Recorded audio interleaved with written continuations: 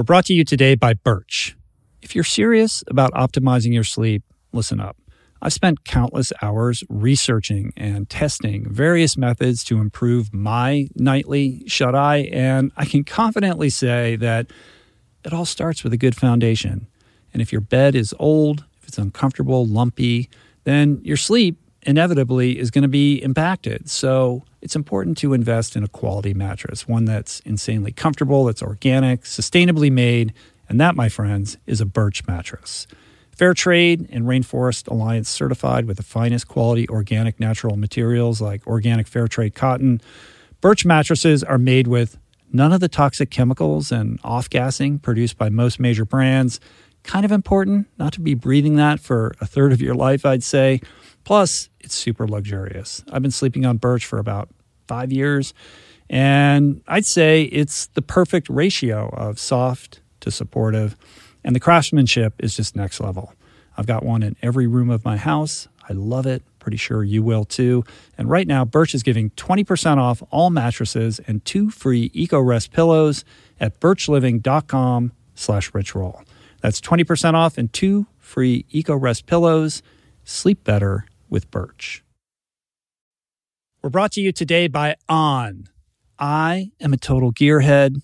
I love researching the latest technology for the sports I enjoy. And I've learned that people often overlook apparel. But what you wear isn't just clothes. It is, without a doubt, technology.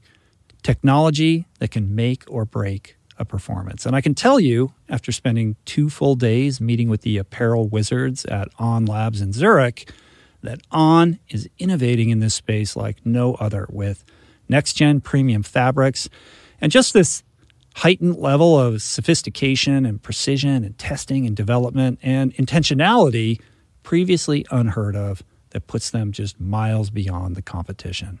I've been rocking On's high-performance running apparel, including the long tees, the weather jackets, even the climate jacket, all super lightweight, tailor-fit, built to move, and just gorgeous to get you out and get it done in fleet-foot comfort no matter the weather.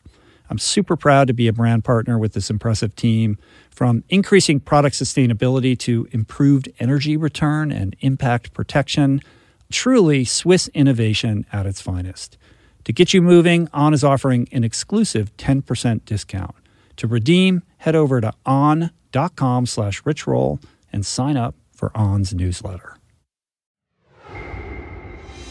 Most of the deterioration we experience is a function of our minds. If we could only wake up, life would be very, very different for virtually all of us. Most of us live mindlessly most of the time. Dr. Ellen Langer is the author of several books on mindfulness, including her latest, The Mindful Body. Medical science can only give us probabilities. There are still doctors who will say something like, you have 6 months to live. There is no way they could know that. Harvard psychology professor Ellen Langer showed that mental attitude can reverse the effects of aging. Her groundbreaking research, spanning over 40 years, delves into the mind-body connection. Everything you think you know for sure, every limit you place on yourself is a function of your mindlessness. People think they want complete success, not knowing that if they had complete success, life would be empty. That's maybe the most inspirational monologue I've heard in a long time. Thank you for coming. It's an honor to meet you. I appreciate you coming to do this today. It's a treat to have such a legend in our presence today. You know, one of the things that I love so much about you and your work is just the kind of novel, unconventional approach that you've taken to psychology. And you do it with this seeming kind of twinkle in your eye, like, you know, kind of pushing boundaries. That's right. Like, I'm doing what you're doing, but not. But with a beginner's mind and this kind of sense of awe and wonder. It says a lot about your imagination. Like all of these studies, you've done so many studies over the years that the average person wouldn't even concoct in their wildest dreams, and you're just putting them to the test all the time. Like over the course of your career, like what is one of the wildest, craziest studies that you came up with and tested? We're doing one right now, and all you're doing is watching somebody eat pizza. That's the whole thing you're watching. So we give different instructions. One group is supposed to count the number of times the person is chewing. That's the control group. The important group is imagining tasting it and smelling it and feeling it on the tongue. So whole bringing a mindfulness making it to real. the and thing, so the question is, will they gain, lose, or no difference in weight? So that's pretty wild. Yeah. If they lose weight, I'm going to have to rewrite physics. Well, you've already demonstrated that this has an impact on satiety, on hunger, right? Yeah. Like even with the time that you spent with your friend and she's eating her sundae. And it was amazing. In fact, I'm very external in that way. And whenever I go out to dinner, it's very important to know the time between when I get there and start watching somebody else eat and when they're going to take my order. Because I don't want, when you're taking your last bite of that burger, for me to now order. Because I'm not going to want the burger in another 5 minutes. Right. There's so much to kind of extrapolate from that, right? I think there is some kind of, weight loss, like guru protocol that we could divine from that. Okay, so here's one. We haven't done this yet, but David Edwards? So David was at MIT. I think he still might be there. And he has these things, they look like hourglasses. And you turn it over, and it emits an odor. One of these is the odor of chocolate. And it seems to me that if people smell chocolate and then have available to them all sorts of snacks, chocolates, they're going to eat a lot. However, if they do it multiple times, they won't want the chocolate. It's like people who, you walk by a bakery, you have to have it, but maybe you don't have to have it, but the people who work there, don't eat the stuff very much. Well, you tested that with cheese as well, like people. No, that wasn't mine. That was a different one. Yeah, but it's in the book. But it was the same idea. Imagining eating a bunch of cheese, and then that translates into when you're actually presented with cheese, like you're going to eat less. Yeah, similar. But the point here would be if you wanted to control your weight by eating less. So the substance you want to eat less of, you overdose on the smell. At some point, you would develop a tolerance for that, I think. That I don't know. We haven't tested that part of it. I watched, you remember Mad Men? And every minute they're smoking. Yeah. So, and I was a smoker. I still smoke. So I walk into the room. No one's listening, don't worry. I walk into a room, and Mad Men is on, and he's putting out a cigarette, one of them. And I didn't want a cigarette. Okay. So if they're lighting up, I want a cigarette. If they're putting it out, I don't. And so if you break up in your mind, imagining different, it's not one activity. It depends on where you are in the activity. Sure. Well, it's that sort of cue behavior reward cycle, right? So if he's putting it out, it's telling your brain, I've already satisfied the craving. Like, what's the wildest study that you would like to put to the test that you haven't yet? Well, one is I would like to take hundreds of people who were just diagnosed with cancer. We could use 3 or 4 different kinds of cancer. And, nobody is going to be happy when they get a diagnosis. So give them 3 weeks. Then after that, measure their stress level every 3 weeks, 4 weeks. And I predict, independent of their genetics, independent of their treatment, independent of nutrition and the kind of cancer, stress will predict the course of the disease. That hypothesis comes from where? This idea that you have that stress is really foundational to it's way more than we think. Yeah, I couldn't tell you where any of these ideas come from. But I'm overwhelmed. I can't get out of bed. What is your process? Do you wake up in the morning and jot down ideas? All day you must long. have hundreds of and what studies I do, that you want. So I have a friend, collaborator, who's a member of my lab, Philip Myman. He's big in AI.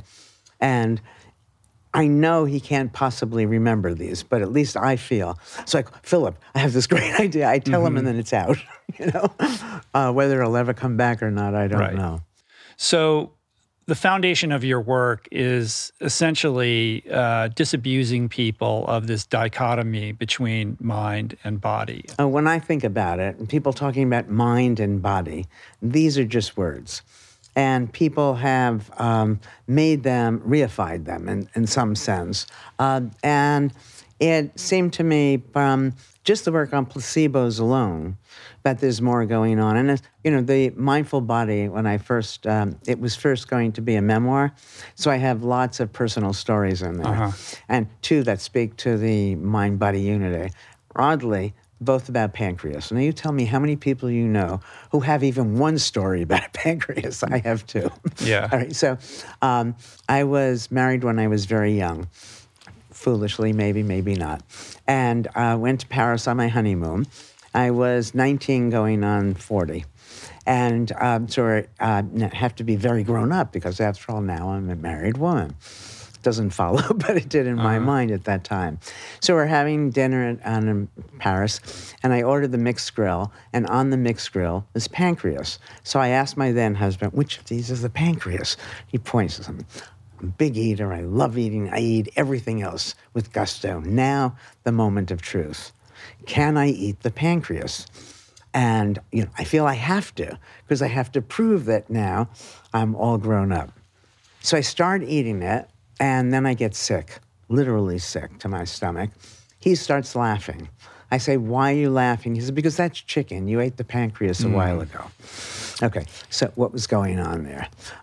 Another pancreas-related story with the same bottom line, perhaps, was my mother had breast cancer that had metastasized to her pancreas. That's the end game. And then all of a sudden it was gone. And the medical world couldn't explain it.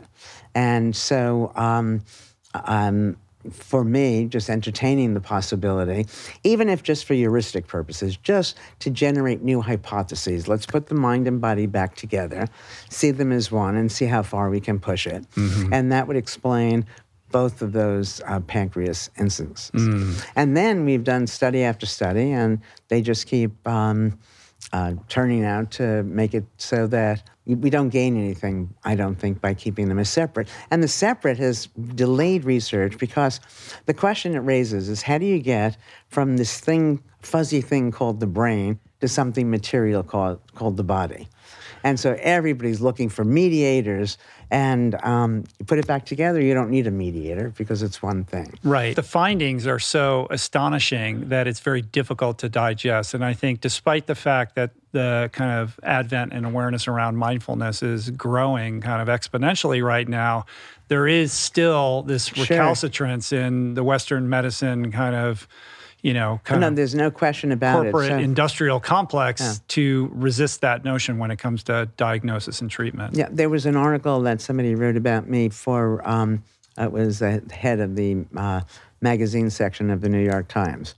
And so it took me forever to explain to him mind-body unity. And then when he turned the article in, and these are very smart people who already agreed to publish the article, still they kept asking, sort of, what's going on under the hood? What's going on inside? And I'm not suggesting that there's nothing going on.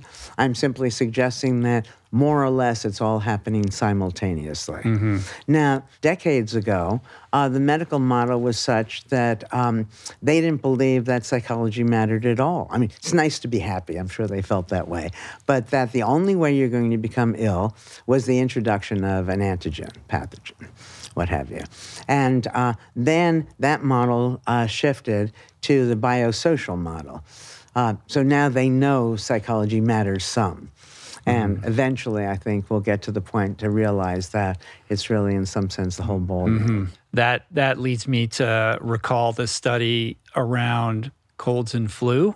Yeah. That's in the book, which is incredible. So wild. Right? And it's so funny because I've done several podcasts once the book came out, and I've never talked about it. And each time I say to them, talk about the cold study. Please elaborate. Yeah, so basically, people come in to the lab or the room, and there's a large television, and the television is showing a video of people coughing and sneezing. The room is full of things like tissues, chicken soup, Vaseline, whatever might prime a cold. And essentially, without the introduction of a virus, people who believe, for whom we prime a cold, get sick. There's no evidence, I think, I'm not sure of this, but that if your hair is wet and you go outside, that you're going to get a cold. Mm-hmm. But I believe that if you believe if you go That's outside a very persistent with a trope. wet, that you're going to get a cold. And, which would be a nice test to take people to find out how they believe colds come about and then test them in those circumstances. The interesting thing would be to put them in a situation a different situation from that, where you're introducing a virus and to see if they get sick. There was some added nuance to that as well, wasn't there? With some interesting prompts, like sort of telling people like, hey, you might be on the verge of a cold, and then having a control group and seeing what would happen, and then they would start to express symptomology. Yeah. And obviously, I guess on some level, we're all harboring, viruses and bacteria, so maybe that sort of activates or represses an immune response. When I tried to explain it, and I thought, well, I mean, where is it coming from? And all of a sudden you become sick. The weak hypothesis, and I couldn't answer that, but that would be the strong hypothesis. The weak hypothesis is that the last cold you got or the cold before that wasn't 100% cured, and so it's dormant, and what this did was make it active again. Right. Human beings are insane. Oh, there's no question about it. And you've sort of backed this truck up into this world that pulls the covers on, like, we think we're sentient and we're making logical, rational decisions all the time, and we're not easily manipulated, and that we have agency and control. And the book really pulls the covers on that to reveal a very different picture of how we operate, how easily we're conjured into believing one thing or the other, how we can be manipulated, and the power of belief on the whole game. Outcomes in terms of physical manifestations. Yeah. No, I don't know if it's how easily we're deceived, because I think the whole structure, since we're little kids, everything is sort of conspiring against us. You're taught right and wrong as if these are completely different. You're taught absolutes at every turn. And so then when you grow up and you believe these absolutes absolutely, doesn't seem quite as surprising. Within that structure, then you can prime people and move them around. Those structures give us this illusion of control or a sense of security, which of course leads to this idea of mindlessness, which is really how you kind of enter this world, not through the traditional kind of Zen Buddhism world of mindfulness, but from the opposite direction. It's even worse than that, Rich. Okay, so I start studying mindlessness, and from the very beginning, I'm going to have data, so much data, showing that virtually all of us are mindless almost all the time. Then I had a conversation with somebody, and I wish I could remember with whom it was, because he said to me, I don't know if he said it in this nasty way, but I don't know how you make this nice. You are what you study. I took it seriously. So then I decided to look at the other side of it. And it was only after looking at the other side of it that I learned all about Buddhism and, Eastern philosophy and so on. But my ideas had already been formed. And what was interesting to me was, for me, from a Western scientific perspective, to come to the same point time after time as this ancient thinking felt that there must be something there. Mm-hmm. The idea that we're mindless most of the time is a disturbing thought. Yeah. But when you reflect on that, it becomes very clear how true that is. And there's a couple quotes that I jotted down that you've said that I think can kind of set this up. You said, "We don't enjoy our lives enough because we are not actually there. We are mindless, not mindful." Virtually all the world's ills boil down to mindlessness. Most of us live mindlessly most of the time. Yeah, no, I mean big, because it's even bigger than that when I give talks about it, where I have a slide that says virtually all of our ills, personal, interpersonal, professional, global, are the direct or indirect result of our mindlessness. Now, when I give a talk on that, I say, and just among us and the other million or so people I've said this to, I mean all. I think that if we could only wake up, life would be very, very different for virtually all of us. Well, let's tease that out a little bit. Like, what would be a good example? Like, I'm thinking of those moments when you're driving the car and then you kind of come to and realize you don't even know where you were the last 10 minutes. Oh, yes. It was that example that made me realize it in the first place. That I'm driving and I think I'm going to be at exit 32 and I say I'm at 38. Where was I? No, everything you think you know for sure, every limit you place on yourself is a function of your mindlessness. I mean, we make people more mindful and they live longer. So we're talking about very big changes as a function of giving up this view that you know. The powers that be, I think, would like us, even in our democracy, to stay mindless, because that instantiates the status quo in some sense. But I think everybody knows they don't know. They just don't know that they can't know. So they pretend and they opt out. And when somebody acts as if they know, then what you do is genuflect or give them the power of a stage. But because everything is changing, everything looks different from different perspectives, you can't know. So when I lecture on this, I often give this example. One thing that everybody thinks they know: how much is 1 + 1? Well, I'll play along. I've read the book, so the answer is 2. Okay. So it is sometimes 2, but not always. If you add 1 wad of chewing gum plus 1 wad of chewing gum, 1 + 1 is 1. If you add 1 pile of laundry plus 1 pile of laundry, 1 + 1 is 1. You add 1 cloud plus 1 cloud, 1 + 1 is 1. In the real world, 1 + 1 probably doesn't equal 2 as or more often as it does. Now imagine right after we finish talking, someone comes over to you and says, "Rich, how much is 1 + 1? You're no longer going to mindlessly say 2. What you're going to do is pay some attention to the context, and then you're going to answer more mindful and say, it could be, and then you can say, it could be 1, it could be 2. Right, and what does plus even mean? Exactly. Yeah, right.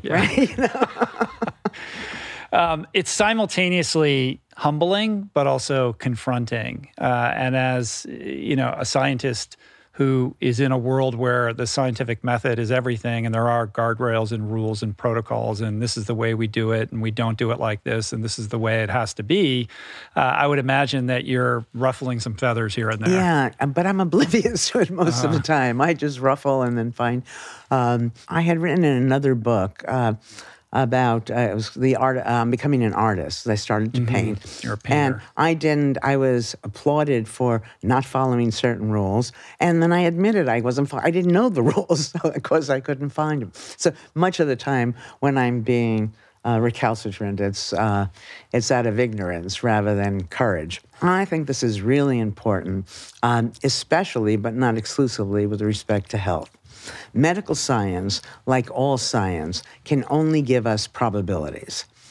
An experiment says, if it's reliable, that if you do it again the exact same way, which you can never do exactly the same thing, you're likely to get these findings. Those probabilities are presented in medical journals, textbooks, what have you, as absolutes. When you know something absolutely, you don't pay any more attention to it. And people need to know that everything they're told is a probability, is a best guess. So I can't imagine, but there are still doctors who will say something like, you have 6 months to live. There is no way they could know that. And when their prognoses become self-fulfilling, then I get upset. Yeah. Even the diagnosis of cancer, that you have cancer. You could have something that people have called cancer, but is different from it in these ways and those, we just don't know. And if I got sick, I'd certainly go to the medical world, but I wouldn't just hand myself over to them. And any doom and gloom hypothesis, I don't think I would be quite as willing as many people seem to be to accepting the truth of it. Yeah, there is a sense, despite the illusion of control, which we're going to get into, there is this kind of hopefulness around agency that emerges from the book, because when you realize that you do have a little bit more control than perhaps the traditional dynamic of a doctor telling you this is the way it is and this is how it's going to go, it's empowering. Yeah.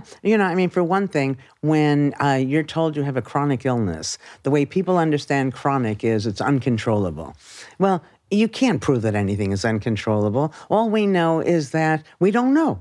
It's indeterminate. Now, if you think you definitely can't do something, you're not going to do it. If you think, who knows, maybe not, even probably not, you may try it. And so there's always a modicum of control we can exert. Even the simplest thing, I believe, this one I don't have data for, but that if something is ailing, your arm is in bad shape, if you make the rest of your body healthy, you're going to have a better chance of beating whatever the disorder is. Imagine you have an Olympic runner and you have a couch potato who's, overindulging in bad food or whatever, and they're both exposed to COVID. I would bet on the athlete. Sure. But so then you can't say it's uncontrollable. There's two things operating here. One is sort of the calcification of thoughts and ideas and possibilities on the one hand. And then on the other hand, it's about the power of language and how we communicate ideas and how potent the words we choose to describe certain things can be in terms of how we think about ourselves, our belief about possibility, and the physical kind of outcomes and manifestations that we demonstrate physiologically as a result of those words. I'm so glad you pulled that out because that's a very important part of the book. But when I start talking about it, I usually just end up with all of the exciting to me studies on mind-body unity. But language, even a simple thing. So I went to visit a friend who had a very bad case of cancer. She just gets back from the hospital. Hi, Eva, how are you? She said, fine. I said, what'd they say? My cancer's in remission. And then all of a sudden I thought about it. Oh, wait a second. If I went for the very same tests, chances are they'd tell me I don't have cancer. Why is it I don't have it, but she has it in remission? And that seemed to me a way of understanding almost everything in this culture, that, you could have the thing as bad, you have it in remission is better. But they never go the whole distance. There's a better way of understanding almost everything we do, and hopefully I can give examples of that. But to say your cancer is in remission, what does that mean? Is it lurking someplace? No, it's sort of in some ways the medical world edging their bets on if it comes back. But the understanding that if cancer comes back, it's in some ways the same cancer.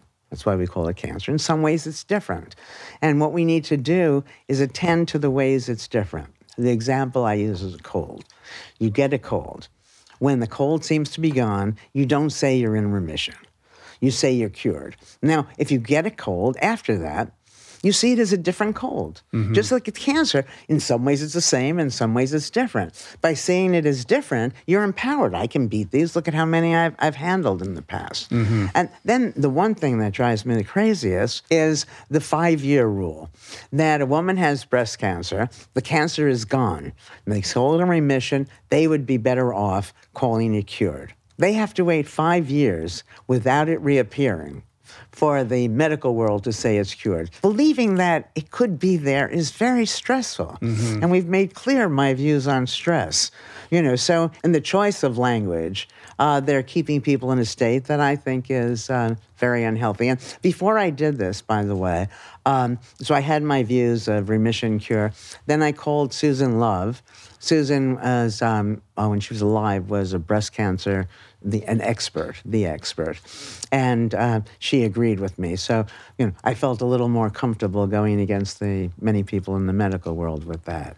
It's not just a differentiation in language and word choice. It's really a different paradigm. Oh, yes. Because on the one hand, these are binary, dualistic terms where there's hard lines before and after and kind of a concretism to the whole thing, where your whole deal is attention to variability. Everything is in flux all the time. Nothing from any moment to the next is the same in any conceivable possible way. And within that, there is this, again, hopefulness, like a sense of possibility or something being different, and an appreciation or in a mindful attention to that offers new ways of perceiving it and ultimately considering and treating it. Yeah. I mean, we have several studies, as you know, on what I call attention to symptom variability. That's just a fancy way of saying being mindful. Being mindful is noticing change. When you're given a diagnosis of some dread disease, the assumption most people have is that it's going to stay the same or get worse. But nothing goes in only one direction. There are always blips. It's like the stock market, goes up, goes down a little bit, if it's on a course to go up, you still have moments where it's falling and vice versa if it's going down. And if we paid attention to when it's better, why is it better now? We'd have a way of controlling it.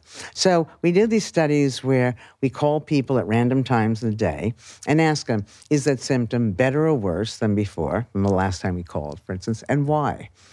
Now, four things happen when we do that. The first is you start this process where you feel in control. You're doing something to make yourself better.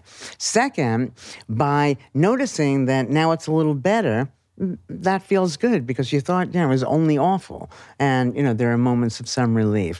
Third, by asking yourself why, you engage in a mindful search, and we have so much data that mindful search alone is good for your health. Last, that if you believe or look for a cure, I think you're more likely to find one. Now, we've done this with multiple sclerosis, Parkinson's, arthritis, chronic pain, a host of real things, things that are scary for people to have. And in each case, we get a great improvement. And you can do this yourself, which is how it all started, which is people, when they take a placebo, the doctor is wearing a white coat, gives you this nothing, you take it and you get better. Clearly, you're doing it yourself. So what do we need the doctor for? And so that's how this attention to variability started. Most people have a smartphone. So you set your smartphone for an hour. Okay. In an hour, it rings. And you ask yourself, is the symptom better or worse than the last time, and why? And then set it for 3 hours, and 2 hours and 10 minutes. Doesn't matter, just random times in the course of a day, over the week, 2 weeks, whatever. And that even if you don't get the answer, you're going to end up better for the reasons that I said. Because you are paying mindful attention to what's occurring, which is connecting you more deeply to yourself. And when the neurons are firing, that's literally and figuratively enlivening. It's energizing, which is something that I often fail to remind people of, because I think we should be mindful all the time. You say it to people, oh my God, it sounds scary to them unless you're an academic. It's confused with thinking, and even thinking has gotten a bad rap. It's not thinking that's hard. It's the worrying that you're not going to be able to solve whatever the problem is that's hard. So what we find is that the more mindful you are, the more energized you are. And the way for people to understand that is if they think of doing whatever they enjoy doing, that the only way you can enjoy it is if you're there for it. So it turns out mindfulness is energizing. Turns out that it's good for you. Turns out that it feels good. And, you know that I've been doing this for so long, there's been lots of opportunity to put in all sorts of dependent measures. So it's better for everything. People see you as charismatic. It actually leaves its imprint on the products you produce. Your relationships improve. Your memory is better, so on and so on. So for somebody who's new to this idea of mindfulness or have traditionally associated it with a meditation practice, something formal like that, what is the process of getting somebody mindfully engaged? What we have people do is notice new things, 3, 5, really doesn't matter, but people need a number, so we say, notice 3 new things about things you know. Go home and notice 3 new things about your spouse. Notice 3 new things about the lawn. 3 new things about something at work. And what happens is when you're noticing new things about the things you think you know, you come to see you didn't know them very well, so your attention naturally goes there. Now, the other way, the top-down way, is to accept that everything is changing. Everything looks different from different perspectives, so uncertainty is the rule. Most of us have been taught from day one certainties, and those certainties are making us mindless. They make us unaware of all sorts of possibilities for every aspect of our mind. For me, life changed when I was at this horse event. You remember, I'm a straight A student. You were also. Well, we're the ones people hate. I might have even, as a kid, memorized what was underneath the pictures. I mean, that was terrible. Okay, so I know. Now I'm at this horse event. This man asked me if I'll watch his horse for him because he's going to get his horse a hot dog. I roll my eyes internally so he can't see. It's important to be nice. And I think he's crazy. Horses don't eat meat. Everybody knows, or at least all the A students know that. Okay, good. Horses don't eat meat. He comes back with the hot dog, and the horse ate it. And it was at that moment that everything changed for me. That everything became possible because all of the things that were preventing that possibility now just crumbled. There are so many ways that they're wrong. That how many horses were tested in these studies, how much grain was mixed with how much meat, how hungry were the horses. When you're doing a study, these sorts of questions really matter. And they're typically ignored when the results are being reported in magazines. Right.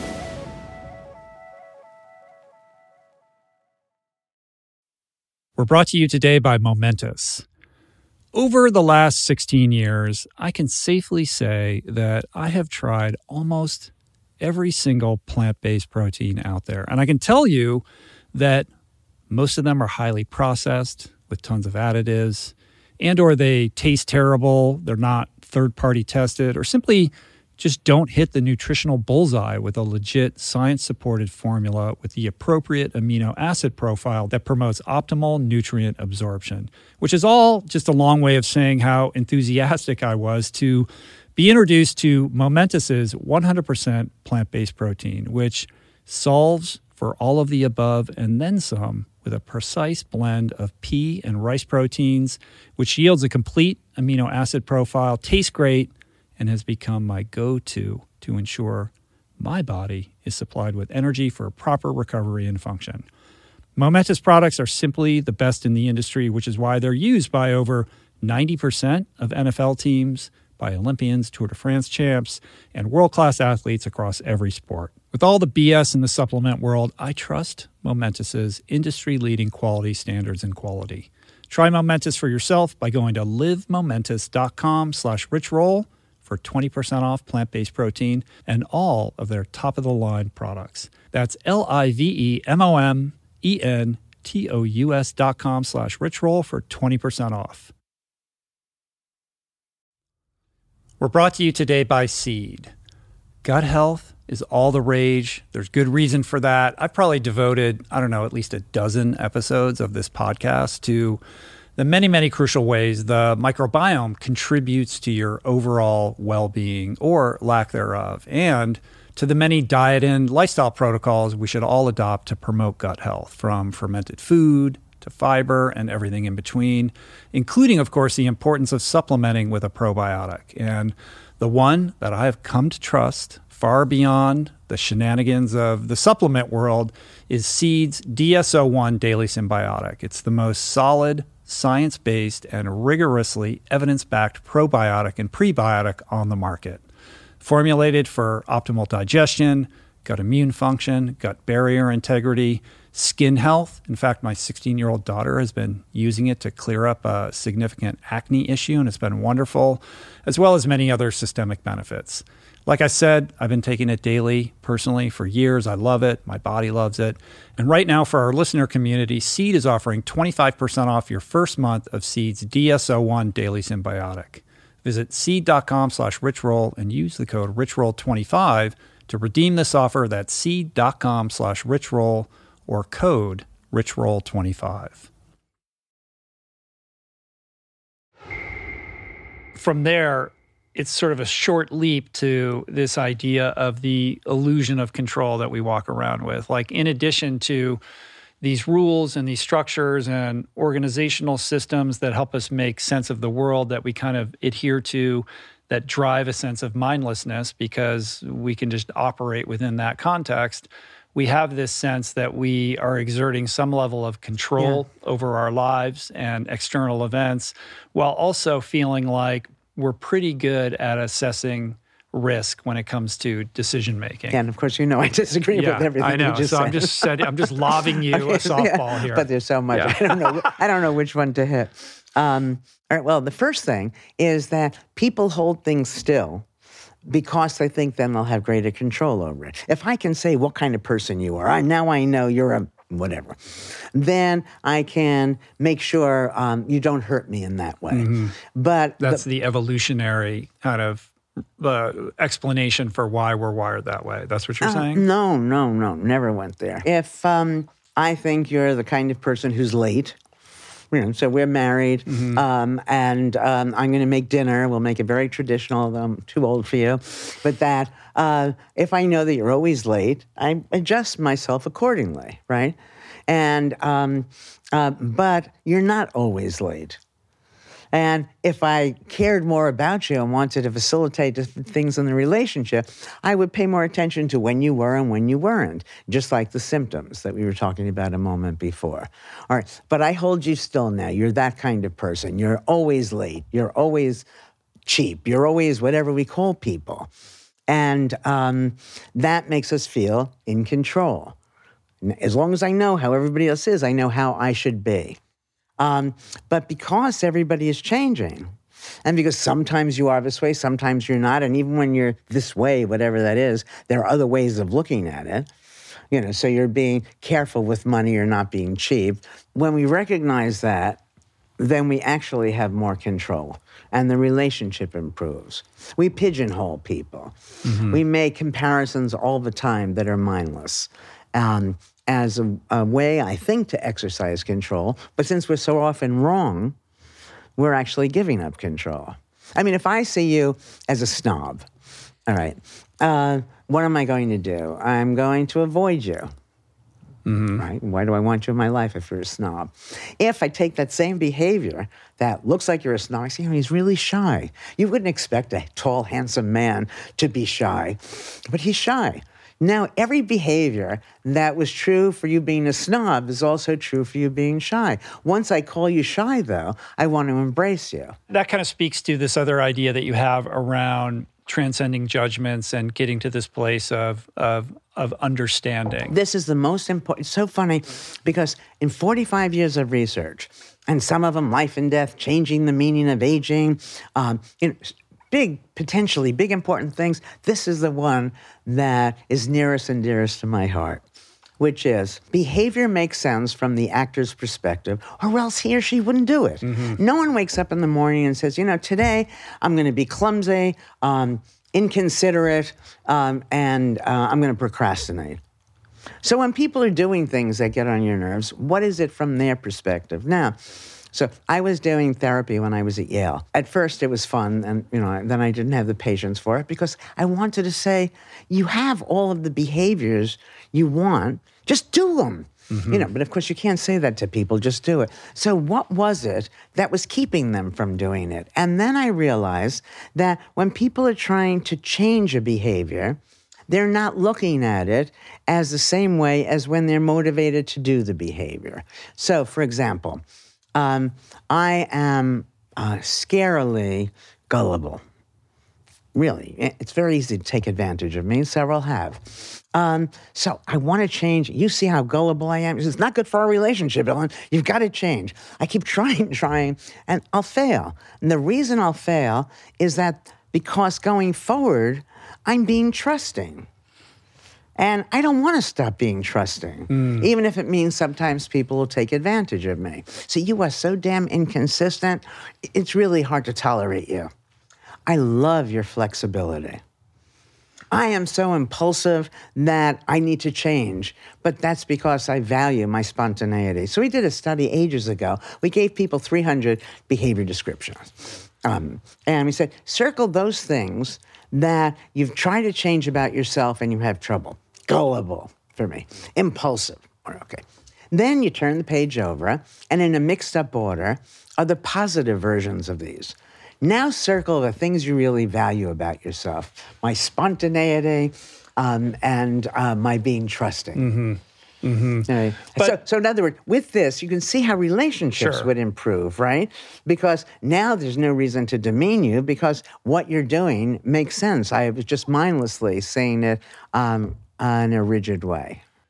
There's always a reason for the behavior, and what you're referring to are the values that motivate and underlie the behavior. So trust is a value that is important to you, and the manifestation of that is gullibility. You can change gullibility and still hold on to Not really. trust. Well, you can set healthy boundaries and there's ways, I think there's ways you can play with that. No, what you're saying is you can be a little less gullible by being a little less trusting. And sure. Yeah. But the two are the same. It's the same thing. But I think getting to the values that are driving the behavior is the pathway to understanding. And to your point, that every behavior is motivated by some reason that makes sense to the person who's perpetrating it. It's this idea, my wife says this all the time, like every man or every woman is right from their perspective. And if you can understand that and embrace that, I think it allows you to kind of have a little bit more grace and a sense of empathy and understanding. Yeah, I think that because we're brought up mindlessly, which means we seek single explanations for events, that if you see something different from the way I see it the way I see it. It must be right. Because if it weren't right, I would change it, right? So anything you do that's different from me means that you're wrong. And, so we have to open up all of that. And all of that stems from, strangely, I think, a belief that the things that we're after are scarce.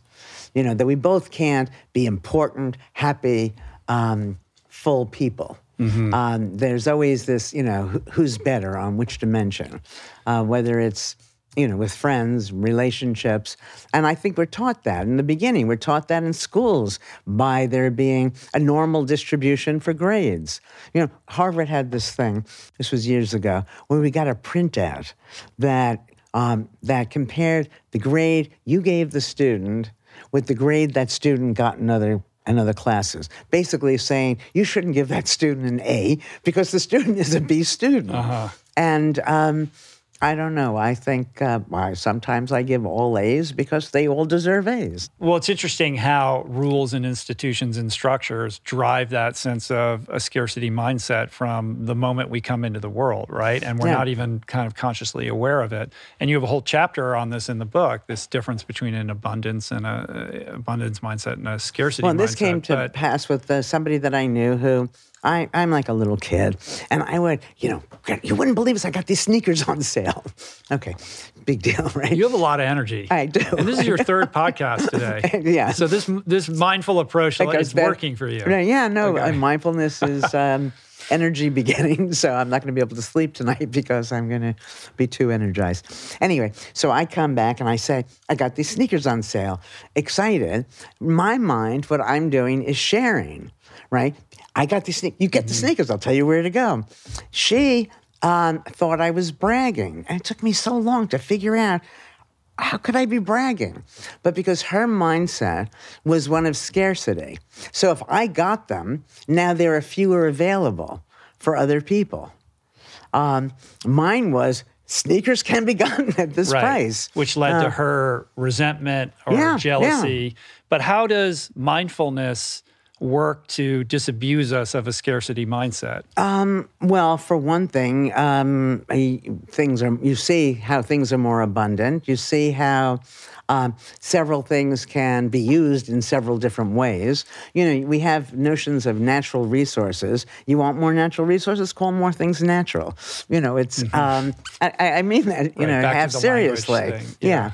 The things that we care about, but people don't know that this is what they care about, are not limited. They're not scarce. As I said a moment before, despite all the normal distributions we set up, saying some people should have a lot, some a medium amount, and some very little, whether it's talent, beauty, money, health, the things we care about are not limited. That we can live in a world, you can just forget the world, have a relationship where both of you prosper. It doesn't have to be, here's my domain where I'm better than you, here's your domain, which is when the good relationships tend to be that way. Scarcity isn't unrelated to control issues either, right? No, of course. If you're driven by a scarcity mindset, you want to kind of control, what you have access to, et cetera. And that kind of gets into this idea of future casting and probabilities and how we as human beings think we have a sense of what's going to come next. And your whole thing is like, virtually nothing is predictable. This is so hard to communicate to people. People think they can predict all the time, because they're making predictions. And then if I make a prediction that you're going to smile, You see, but I could have kept You're a it. manifester I could have left it for 3 days, right? And at some point, you're going to smile. So it's very easy seeing that our predictions are right. We think we can predict because we're so good at post-dicting, looking back. So an example, John and Mary are at a party, they're fighting. And if I said to you, you think they're going to get divorced? You say, how do I know? People fight. But if we don't have that conversation, you see them fighting, a month later, 2 weeks later, doesn't matter, somebody says to you, hey, did you know John and Mary are getting divorced? I knew it. Right. You should have seen them go at each other. Mm-hmm. And I think that people don't understand that, while you may be able to predict for the group, nobody who knows anything about numbers believes you can predict the individual case. So what does that mean? If I were to say to you, here's a used parking lot, a lot of cars in another parking lot, and here's a Mercedes dealership. Now, you go and we pick 20 cars at random, or we look at 100 cars, and we just try them once. Chances are more Mercedes are going to start than the used cars. But I don't know if anybody who'd take the bet for all the money, all the future money you're going to make, and I'll match it, that any Mercedes that we pick at random will start. Because we know things happen. If I am in a foul shooting contest with Michael Jordan, whoever's the lead now, I could win if we only shoot one ball. Mm-hmm. I sometimes get it in. He sometimes misses. If we do many, the difference in our talent will reveal itself. And most of the time, what we're doing is making decisions about individual cases. Now, when you know you can't predict, it throws everything into disarray, but it also makes life easy. Most people get themselves crazed with, should I do this or should I do that? The decision is based on a prediction, right? Should I do this is because I'm predicting that this will be great, or this, which will be great, which will be greater, I don't know, and so on. When you can't predict, it doesn't matter. And if it doesn't matter, then life actually becomes easy. So my bottom line, rather than waste your time being stressed over making the right decision, make the decision right. Randomly choose. Now, you can randomly choose if you want an Almond Joy or a Snickers. Nobody's going to care, right? But it's this is the hard part to swallow, it's the exact same thing about getting an abortion or not, getting married or not, taking the job or not. Doesn't matter whether the decision is big or small, you can't know. That's a very confronting idea. Yeah, well, I mean, you can only live one life. If there was some magical way that I could live a life as somebody who's had 3 kids and live a life as somebody who has 1 kid and somebody who hasn't had kids, maybe I can make a comparison. But you don't have that available to you. So I say to my students, so let's say, should you go to Harvard or should you go to Yale? So they made a decision to go to Harvard. So let's say it's terrible. They screw up royally. And they say, oh, I wish I had gone to Yale. There's no way of knowing that Yale wouldn't have been worse, better, the same. Mm-hmm. And that's why regret is so mindless. Because the choice you didn't take, you're presuming, would have been better. And, there's no evidence for that. But we have this predisposition to haunt ourselves with these sorts of things, looking retrospectively over our life and wondering what could have been or what should have been had this or that gone differently. But you only do that when your present is not happy, right? Exactly. But the labels, good, bad, better, worse, are all words and subjective thoughts that we place on top of these things, and they become real or emotional experience only by dint of the fact that we've made that decision and labeled them. Yeah, exactly. And mindfulness is a way of putting distance between you and that. Well, the way you put distance between it is by seeing it in its in a multifaceted way. So here are 5 ways it's good. Here are 5 ways it's bad. I don't have. Or what is good or bad? Well, but if you're using that language for yourself, right now we have. If it's good, I have to kill people. Do what I can to get it. Right? Stay up all night. I have to get that thing because it's good. And if it's bad, I have to do everything I can to stay away from it. Now, when you know it's neither good nor bad, I don't have to do anything. Whatever. If this podcast is wonderful, that's great. If the podcast turns out the cameras aren't working, it's also great because I can enumerate all the This is funny. The other day I was told of this very, very large prize if you can extend life, which is what I've been doing, right, for the past 45 years. Okay, so Is somebody... this the Peter Diamandis thing? Somebody tells me about this, $100 million. Yeah. Okay, so I'm driving by myself. I have an hour drive. So, okay. Now, first, to the government, I don't live in that moneyed world, but I'll assume the government wants $50 million. What am I going to do with the other $50 million? And it's taking me my whole ride home. You're already mad at the IRS for taking away so much money. No, I didn't care from about you that because the $50 million was enough for me. And if I give this to you, then you're going to be upset that I didn't give as much to you. At the end, I was fine not having the money. You created your own sort of accelerated suffering as a result of trying to experience what that might be like. The point is that, with everything good, there's a way of constructing it, understanding, construing it so that it's not so good and vice versa. And people need to understand outcomes are in our heads, the value of outcomes. The outcome is nothing. The way you understand it will determine your emotional response to it. And the more mindful you are, the more ways you can look at it, the more choices you actually have. How well do you practice that yourself? I'm almost embarrassed to tell you, I virtually never experienced stress. Wow. Yeah, I've had some big things happen in my life, major fire that destroyed 80% of what I own. My mother died when she was young, these sorts of things. But when the house went up in smoke, and I called the insurance agent, came the next day, and he said to me, in his 25 years on the job, this was the first time that the damage was worse than the call. Oh my God, is what most people say. I can't, and it's nothing, right? Here, it was a lot. But my feeling was I had already lost the stuff. Throwing my sanity away wasn't going to get it back. And I also felt I'm not so attached to things. I love nice things, but I don't need them. And those things were all part of my past. As long as you have a rich present, you don't need the mementos from the past. What I extracted from that story is the sort of golden lining or the benefits of this was a new kind of understanding of the meaning or importance of material things in your life, realizing okay, that wasn't so great, but I'm actually fine.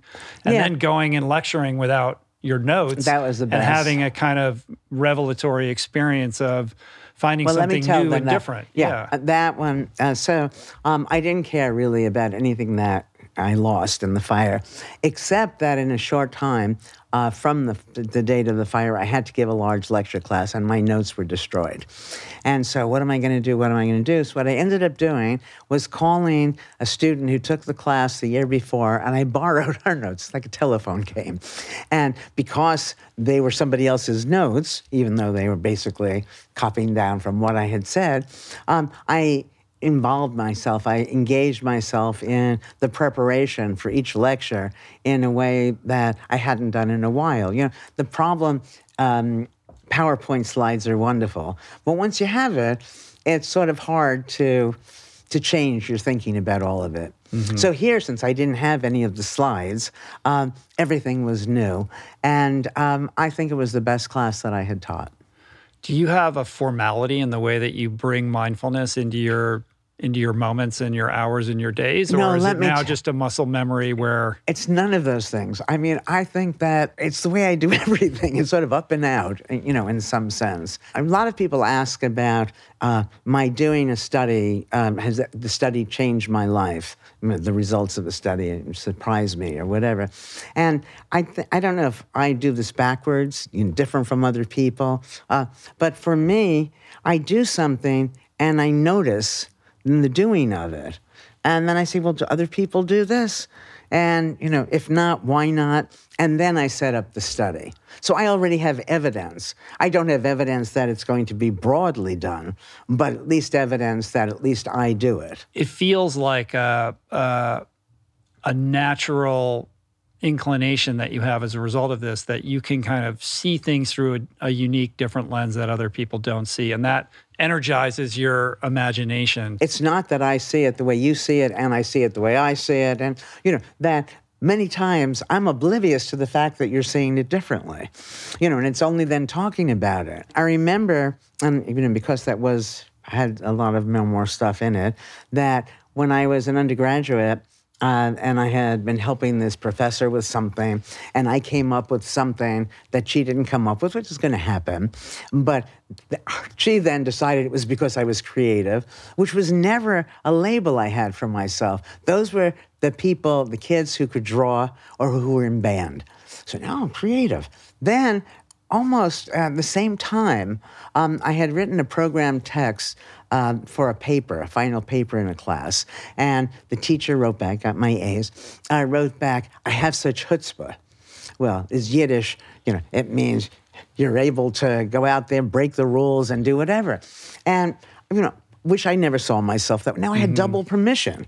Creative chutzpah, telling me that I can break out of a structure that, is stifling for people. I want to get back to this idea of how much agency and power and control we unknowingly kind of yield over the well-being of our bodies and our minds, not to be dualistic about it. But I think a good way to kind of elaborate on that is some of the work you've done around aging and belief, and in particular, maybe, start with the counterclockwise study. Yeah, well, the counterclockwise study was the first test of the mind-body unity hypothesis. Again, mind and body, if it's one thing, wherever you put the mind, you're necessarily going to put the body. So we have a host of studies where we put the mind in strange places and take our measurements. In this case, what we did was to retrofit a retreat to seem to be 20 years earlier. And we had old men live there for a week as if they were their younger selves. So they would be talking in the present tense about things that had passed, the books, all of the props, the TV shows that we showed, everything said this was 20 years earlier. The comparison group stayed in the same retreat, not at the same time, and talked about the same thing, except they were talking about it in the past tense. And it was clear that now was now and then was then, where those merged for the first group. And their results were big, I think, that in this period of 1 week, these are men in their late 70s, 80s, and that was, 1979, so lots of years ago, when 80 was probably like 100 now. Yeah, it was different. Yeah. Anyway, so without any medical intervention, their vision improved, their hearing improved, their memory, their strength, and they looked noticeably younger. In a 1 week. 1 week. And you were measuring all these biomarkers. Yeah. Yeah. Well, the funny thing is, before I started this and I was trying to get the measures together, I called all the geriatricians that I could think to call. And I said, okay, if I have a 50-year-old man in one room and a 75-year-old man in the other, what measure do you want me to give you so you'll know who's who? They couldn't come up with anything. So whatever that means. So what do you extrapolate from that finding? Most of the deterioration we experience is a function of our minds. We see with old people, I experience it myself. I forget something. Oh, my goodness, am I becoming demented? And, for me, it's odd. I mean, I teach undergraduates. They don't get 100 on the tests. They forget also. The thing is that they don't worry about forgetting. As we get older, we stop ourselves. We presume we can't do things, so we don't do them. And by removing that, all sorts of possibilities present themselves. That you can do the same things you did before. Maybe it's better to do them differently. I'm thinking about when I played tennis with these young kids, and I was playing very differently from them. They were 16-year-old boys, full of energy, running all over them. But I knew the game. And I knew if they're standing there, the ball's going to come here. If they're standing, the ball's going to go there. I don't have to be racing around quite as much as they did. And so if you assume that as you get older, you become wiser, you should change some of your behavior. But if you're not aware of changing your behavior because of these positive things, we tend to always make negative explanations for why we've changed. It's always based on you can't. And I don't think that we can never prove that we can't. which people don't seem to understand. Right. And trying is the whole ball game. Rich, this is the piece that I don't know how this came about, but this massive misunderstanding where people think they want complete success, not knowing that if they had complete success, life would be empty. So, an example I'm fond of using, you play golf. Good. If you got a hole-in-one every time you swung the club, there'd be no game, right? An example I used earlier today, you're in the elevator, you're a little kid, you try to reach that button, you can't, your father picks you up, you press the button, wowie wow, then you get a little, you still can't. Now finally, you're tall enough, you press the button. Tell me how many times you've been in an elevator where you were excited about pressing. So once we can do it, it's no longer meaningful to us. Right, I got you. But what I do is I always press the door close button. Oh, me too, even if it doesn't work. And I know it doesn't do anything, and I know you've written about this as well, but I still do it every time. Yeah, me too. In reflecting on the counterclockwise study, I can't help but wonder if part of it is the sense of hopefulness, like the idea that you're younger, there's a future that's unwritten that lies ahead, that kind of drives a sense of youthfulness, as opposed to the person who is sitting in their older years and looking in the rearview mirror, where life is about memory and the sense of possibility for the future seems much more curtailed. That's what people say. My own feeling is that if we're both here now, we're in the same now, and that it's nice for you to decide in 10 years you want to do X, but it would be stupid, mindless, if you really had a commitment, because you don't know what you're going to want to do in 10 years. So I don't think most of us, when I was younger, I didn't spend that kind of time thinking about the future. People say that, but at least for me, it wasn't true. So do people ask you what your 5-year plan is, or your 10-year plan? I'll tell you that it's worse than that. I was in Australia, and I gave a talk, and there were several people giving talks. Then the person who organized this had us all come out on the stage and surprised us and asked, what is your bucket list? Which is the same sort of question, right, about the future. What is it? And so each person, big shots, give their bucket list. She comes to me, and I don't have a bucket list. First, I felt bad I didn't have a bucket list, if everybody has a bucket list. And then I said, wait a second. If I don't have a bucket list, it's good that I don't have a bucket list. Why? And then I realized, you can't make the moment more full than when it's full. And so, it'd be nice, if I were unhappy here now, I might long to be in Paris again. Not having the pancreas, but just, being in Paris. If I am filled up while I'm here, mindfully engaged, enjoying myself, I don't need to be anyplace else. That's a beautiful way to think about that. But it's the same thing with looking in the past or looking to the future. Yeah, if you're fully present for what is happening right now, that sense of yearning for something better over the horizon isn't nagging on your soul.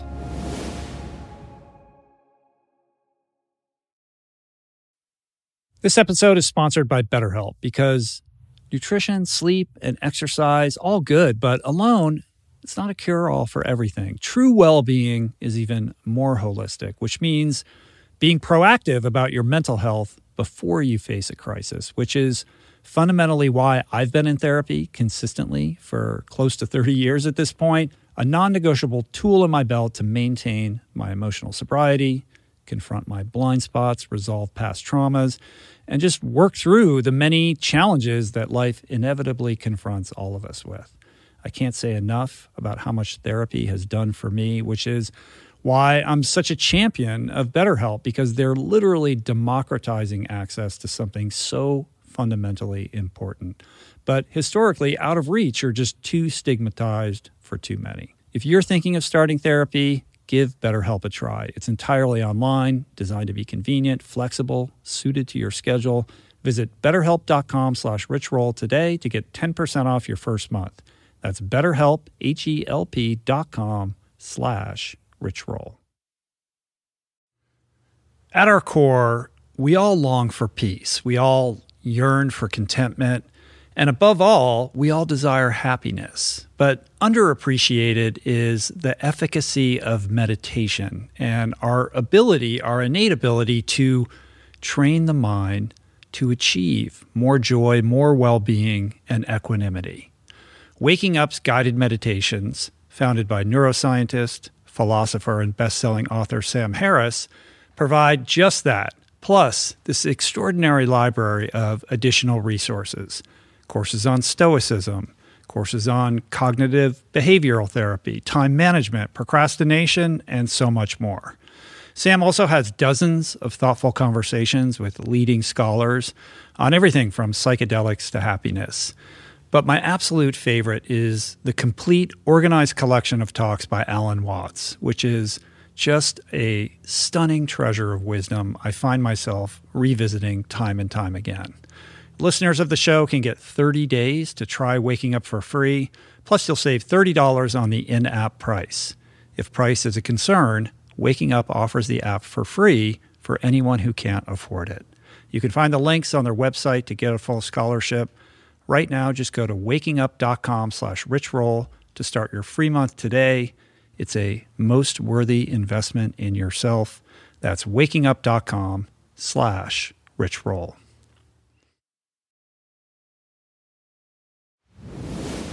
We've all had that experience of looking at photographs from, a bygone generation. What does a 60-year-old look like in, 1880 or 1920? And then looking at photographs of people today at the same age.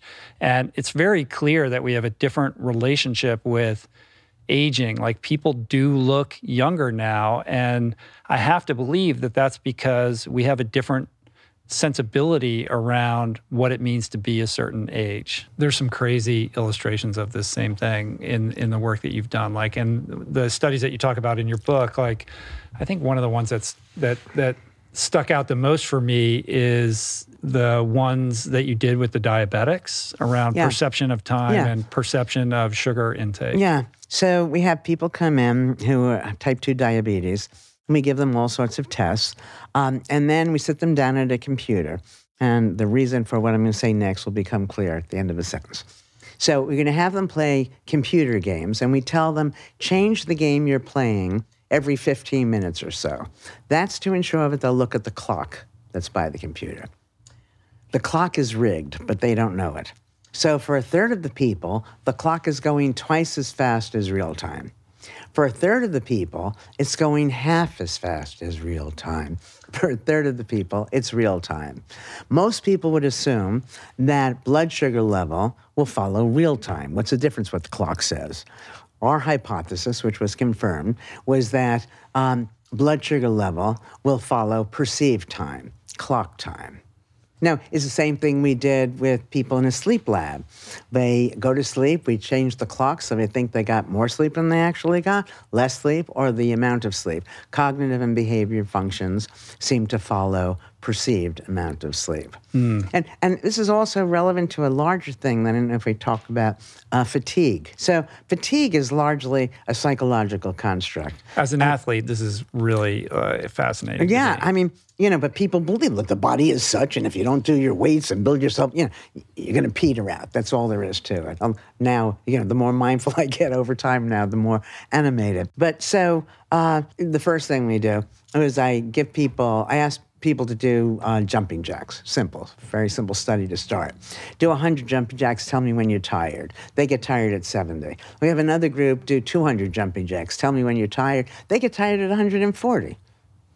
Oh, then we have many of these sorts of things. Now, I say to my class, how far is it humanly possible to run? These are smart kids. They know the marathon is 26 miles. They know I wouldn't ask the question if the answer were 26. So they start guessing, and it becomes like an auction. 28, 30, 35. No one ever goes beyond 50. Whoever says 50, everybody groans, right? Impossible. Then I play a video. I don't know if you've seen it.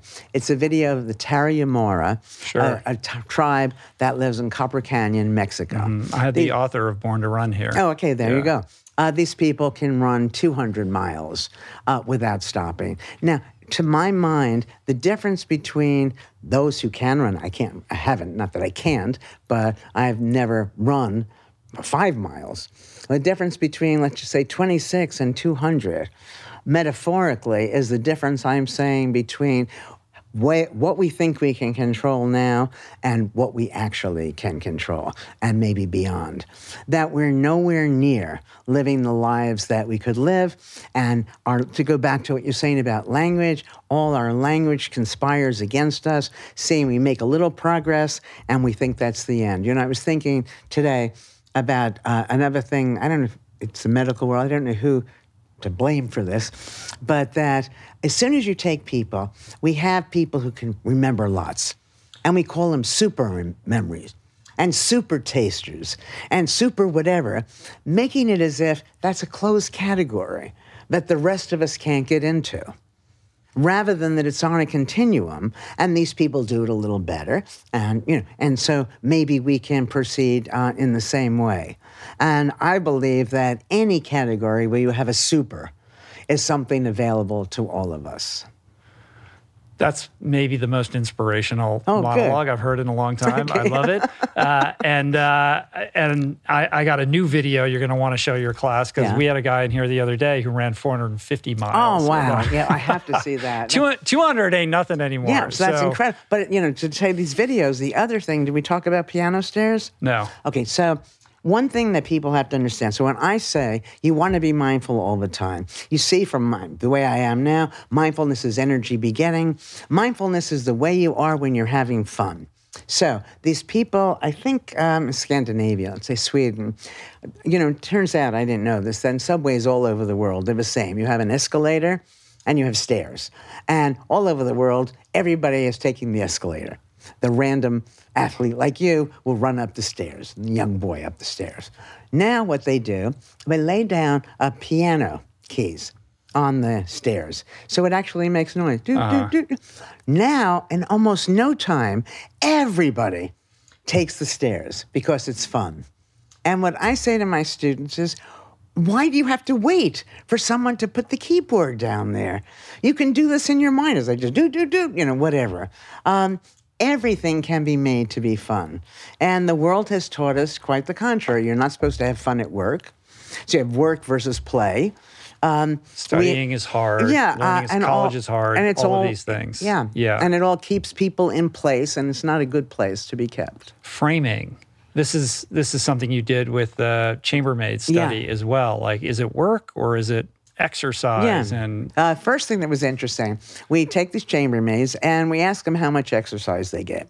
This was surprising to me, because these women, all they're doing is exercising all day long, but they don't think they do exercise, because to them, exercise, according to the Surgeon General, is what you do after work. So for those who sit in a desk all day long, they're not really exercising. It's when they go to the gym afterwards. Okay, so now, and imagine, we didn't do this, but those who exercise, the chambermaids are exercising, should be healthier than socioeconomically equivalent people who are not exercising. But they're not. Okay, so what we do, very simple study, we take the chambermaids, divide them into two groups. In one group, we just teach them. Do you know your work is exercise? Making a bed is like working on this machine at the gym. Sweeping is like... Okay, so all we've done is change their minds from not realizing their work was exercise to seeing that their work is exercise. We took lots of measures to start. When the study is over, we want to find out, is she working any harder, expending any more energy than this? No. Are they eating any differently? Those who see it as exercise, no differences. Nevertheless, those who now see their work as exercise, they lost weight, a change in waist to hip ratio, body mass index, and their blood pressure came down. And just the control by changing group, their minds. no change in the other group. Yeah. It's so crazy. Now, it's interesting, but, let's talk about mindlessness, that when I give these findings, I could just say they lost weight. But doesn't it have more of a scientific heft when I say there was a change in body mass index and waist to hip ratio? And how are these results received by your colleagues? The people in the world love it, because now they can see themselves as exercising and losing weight without, exerting more energy. You know what Mark Twain, I'll get to the question if I remember it, Mark Twain said about exercise? No. Sad, you'll hate it. He said, every time the urge to exercise comes over me, I know if I just sit still for a moment, it'll pass. Right. Well, what if you just sat down and imagined yourself exercising, or tried to visualize or experience what it feels like to be, fatigued from exerting yourself? Your imagination is far, far more powerful than most people believe. There are studies by others of people who are flexing, their muscles, and that imagined versus real. And the outcome is basically the same. Imagined exercise. That's a hard one to believe. Well, it's not mine, so I don't care if you believe it or not. But to go back to the question, what are people's responses to my work? The people who hate it or whatever don't come to me, so I don't know. And I think that, I've been in the field for so long that, I think that people assume that it's true. Mm-hmm.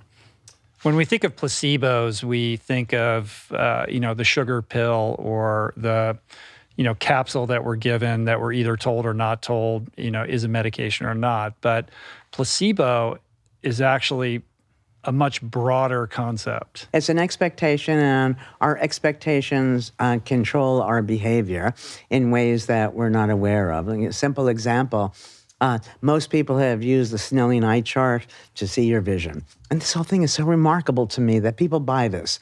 You look at letters that make no sense in a doctor's office, which is necessarily stressful for so many people, and the doctor gives you a number, and you see that's the way you see. Mm-hmm. It wouldn't occur to me. I just did that 2 weeks ago. Okay, and I see you're wearing glasses. Yeah. Okay. I've worn them my whole life, though. Then I started to feel bad about it after I don't want you to feel bad about it, but we have remedies. Uh-huh. Anyway, so, I look at this chart, and, we've agreed implicitly that I'm bizarre. And when I see the eye chart, I don't see it the way other people see it, I think, if they think anything. I see it as this is a setup. The letters are getting progressively smaller, which is leading me to expect not to be able to see. So we come up with a different eye chart, where now the letters get progressively larger, creating a different expectation. Now the expectation is soon I will be able to see. And what happens is that people can see what they couldn't see before. One more expectation study. Most people assume when you get 2/3 of the way down the eye chart, you're going to have trouble seeing it. What we did was we took the original eye chart, we just took the bottom 2/3. So right, you don't need those big letters anyway. Right, 2/3 of the way down there are much smaller letters than on the original, but they both occurring in the same place, right? 2/3 of the way down. And again, people saw what they couldn't see before. You also did this study with pilots. Yes. Fighter pilots. Yeah. There are different variations on the same thing, that if you believe you can, then all of the things that prevent you from doing whatever it is are eliminated. Pilots are seen to have excellent vision. So what we do, we put people, we test their vision. We put them in pilot uniforms. We have them go into a flight simulator. Have you ever been in a flight? It's very real. There's an oncoming plane, and we want them to read a very small set of letters that was taken from the eye chart on that oncoming plane. When they're pilots, they can see it. And the ones that were in the control group who were told the simulator was broken, they were had to unable, simulate everything. Exactly. They didn't score as high. If you had trouble doing something and I had you put on an outfit of Superman, so you see yourself, I think you would be able to lift more weight. Uh-huh. If you were Einstein, I have people, because they think that I'm less afraid than they with certain things. So if they have to go into fighting with a waiter or somebody, employer, they pretend that they're me. That's fine, But I believe I can sing. If you not saw me, but heard me in the shower, and when I'm being Maria Callas or Barbara Streisand, I get a lot of notes. Uh-huh. Right? But it's me, right? They're not there. Uh-huh. So I think that not all, but many of us tend to underestimate our abilities. And so some of these studies just sort of free us from whatever is holding us back. It's very encouraging and empowering to understand that belief can drive better outcomes for ourselves. And if we can get to a place of, disabusing ourselves of all the assumptions that we make about how things work and don't work and what our limits are, for somebody who's watching or listening to this, who's saying, well, that's great and that's super entertaining to hear that, but how do I begin to, construct my version of this? We already said that if you take on the assumption that everything is uncertain, there's a way that you naturally approach things more mindfully. But if you take any explanation, if you have children and they ask you a question, don't answer it with a single answer. Answer it with multiple answers. Answer it with answers that then take those answers and show how, these are negatives, even though they seem positive, and vice versa. Just open everything up, and it will all happen naturally. Mm-hmm. The other, in a more mundane way, that most people are stressed most of the time. That stress means that they're making predictions about things that can't be predicted. And they're oblivious to the fact that they're in charge of their experience of that. So think of the things you were scared of in the past. How did it turn out? It almost always turns out fine. So going forward, you don't have to be so afraid.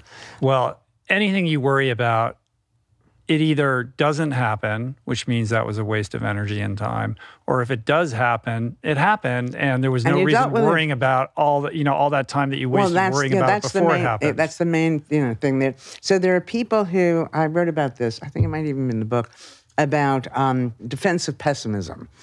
And some people, so you have people like me who are, clearly optimistic, but everybody thinks that they're realistic, right? I don't think that I'm thinking positive, but deep down I know it's negative. This is the way it is. And the negative person is not being negative. This is the way they experience the world. But defensive pessimism is basically the idea that what you should do is hope for the best, but expect the worst. Okay? Now, that would be fine if the world existed independent of human presence, where you could actually count things without influencing them. That if you're expecting the worst, you're going to see the worst. And if you're going to see the worst, it's going to have a very different effect on you. Mm-hmm. And that the alternative is to see the best. That if you worried, I wrote this for people at school worried about being COVID. And that worrying about COVID is only making you weaker, should you have to deal with COVID. What you need to do is develop a plan at the time. So it was, okay, I'm going to wear a mask, I'm going to wash my hands. Okay. And I'm going to stay away from people who are coughing in my face. Now I have a plan. Now I'm just going to live my life. Mm-hmm. Now, if it turns out, if instead of this you worry about getting COVID, your stress, as we said many times now, is very bad for your health. And you may get it or not get it. So you start off, you're doing these things, you can get it or you cannot get it. If you don't get it, as you've said, you've wasted all this time.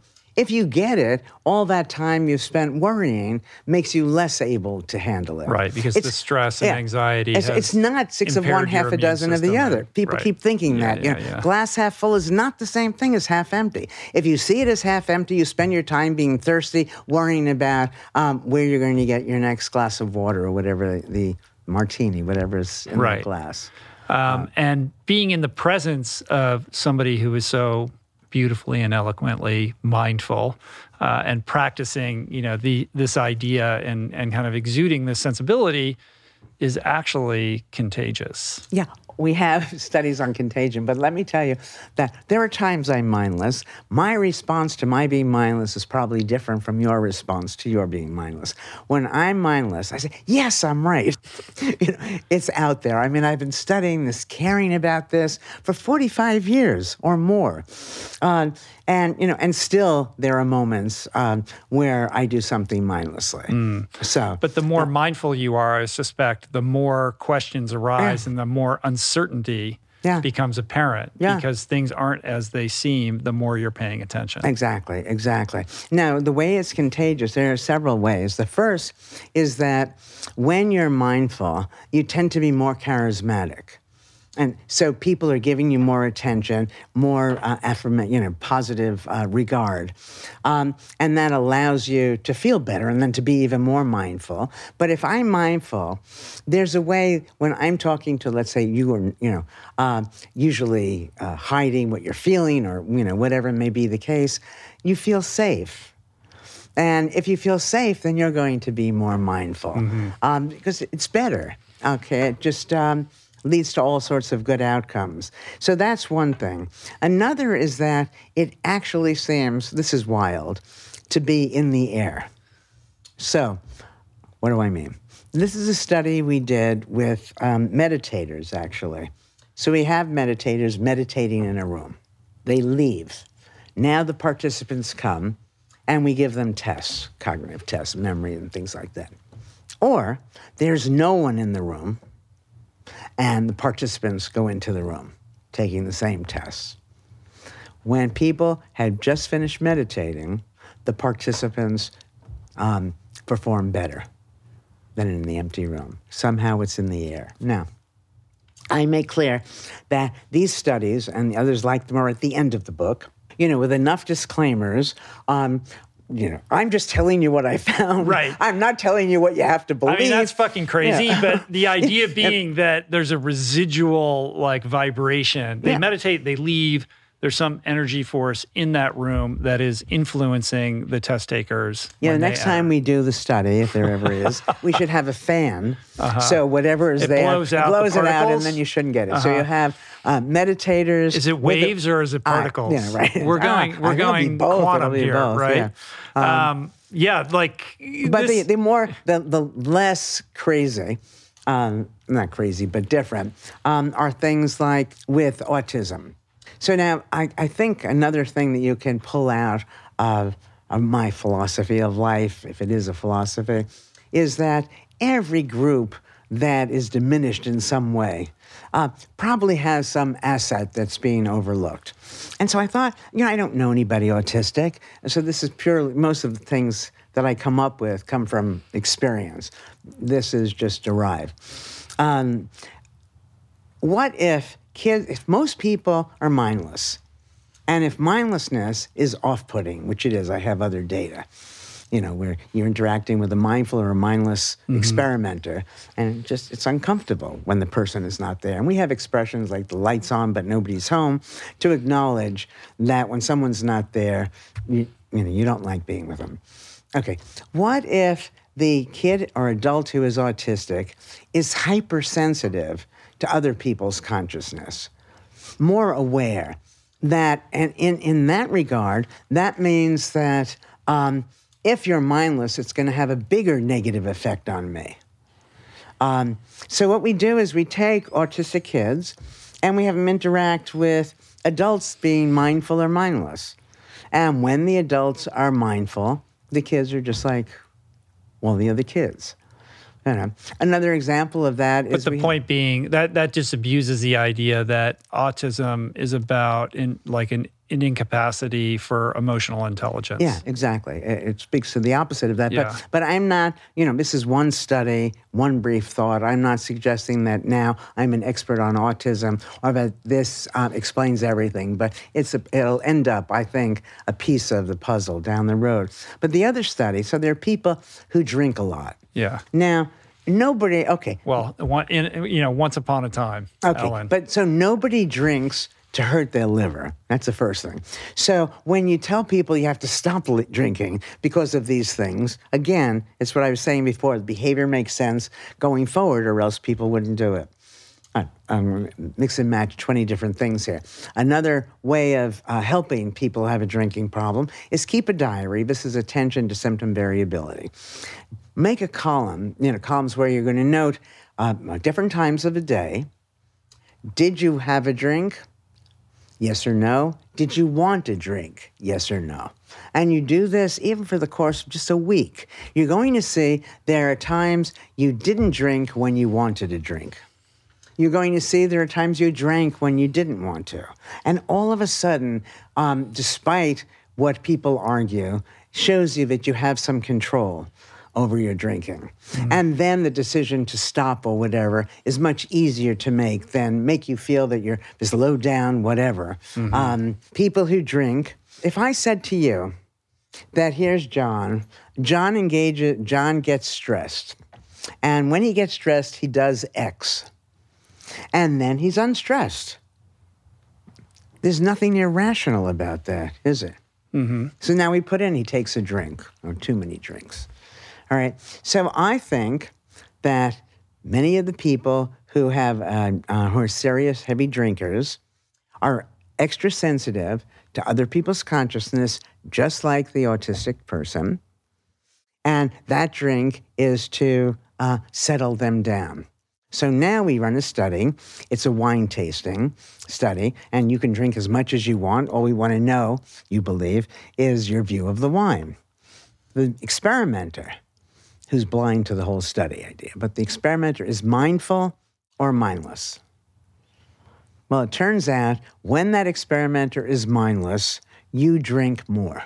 I really like that study and this note. Like, I do believe that there is something to the hypersensitivity of the alcoholic or the drug addict. And, I'm somebody who's been in recovery for a long time. And I think that sensitivity makes the world kind of a scary or uncertain place. And a coping mechanism is drugs or alcohol or whatever which is not irrational. Addictive. Right. It's a survival mechanism to reduce anxiety and stress and kind of, eradicate that uncomfortable feeling that you have. And we all know, addicts or normal people, whatever, when you go into a room and there's somebody on the other side of the room who you don't know, and you know immediately whether that person is safe or unsafe. Like, you can feel that energy. And I think there is this idea that perhaps some people are more sensitive to that than others, and that leads them towards behaviors that are not in their best interest.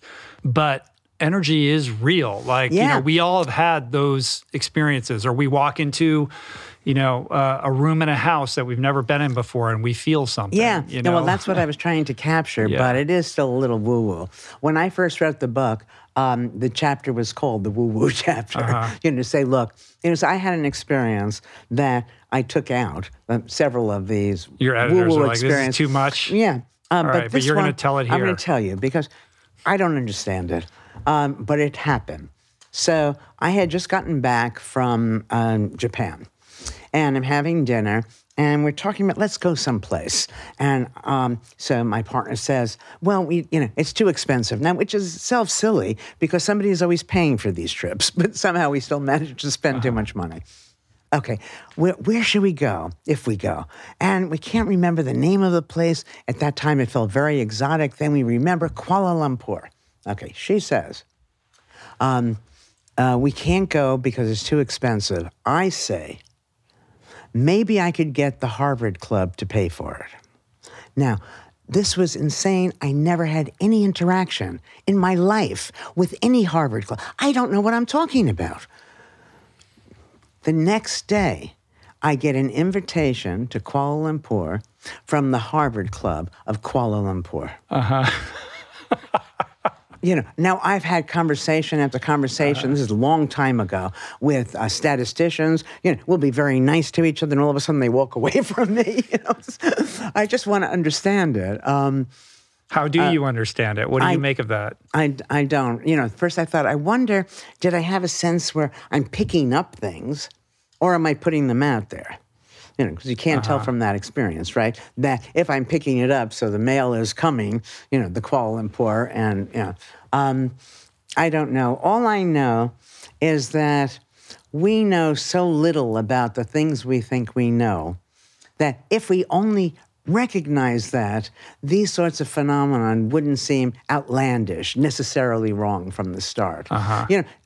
So I turn on the television and I'm watching people in New York. How could that be? And I can give some electronic, but I don't really understand it. And most of the science explanations that we have are just naming things. and when you go up a level of analysis in the name, it's like you understand it, or you go down a level. But it's really so. When I realize I don't know that, then my not knowing something else, I don't know it, but I accept it, makes it easier for me to accept other things like this. So when you turn on the TV and it's not New York, but it's a congressional hearing around UFOs, what's going on in your mind? I think that, what do we mean by a UFO? There's so many unidentified objects that I don't know.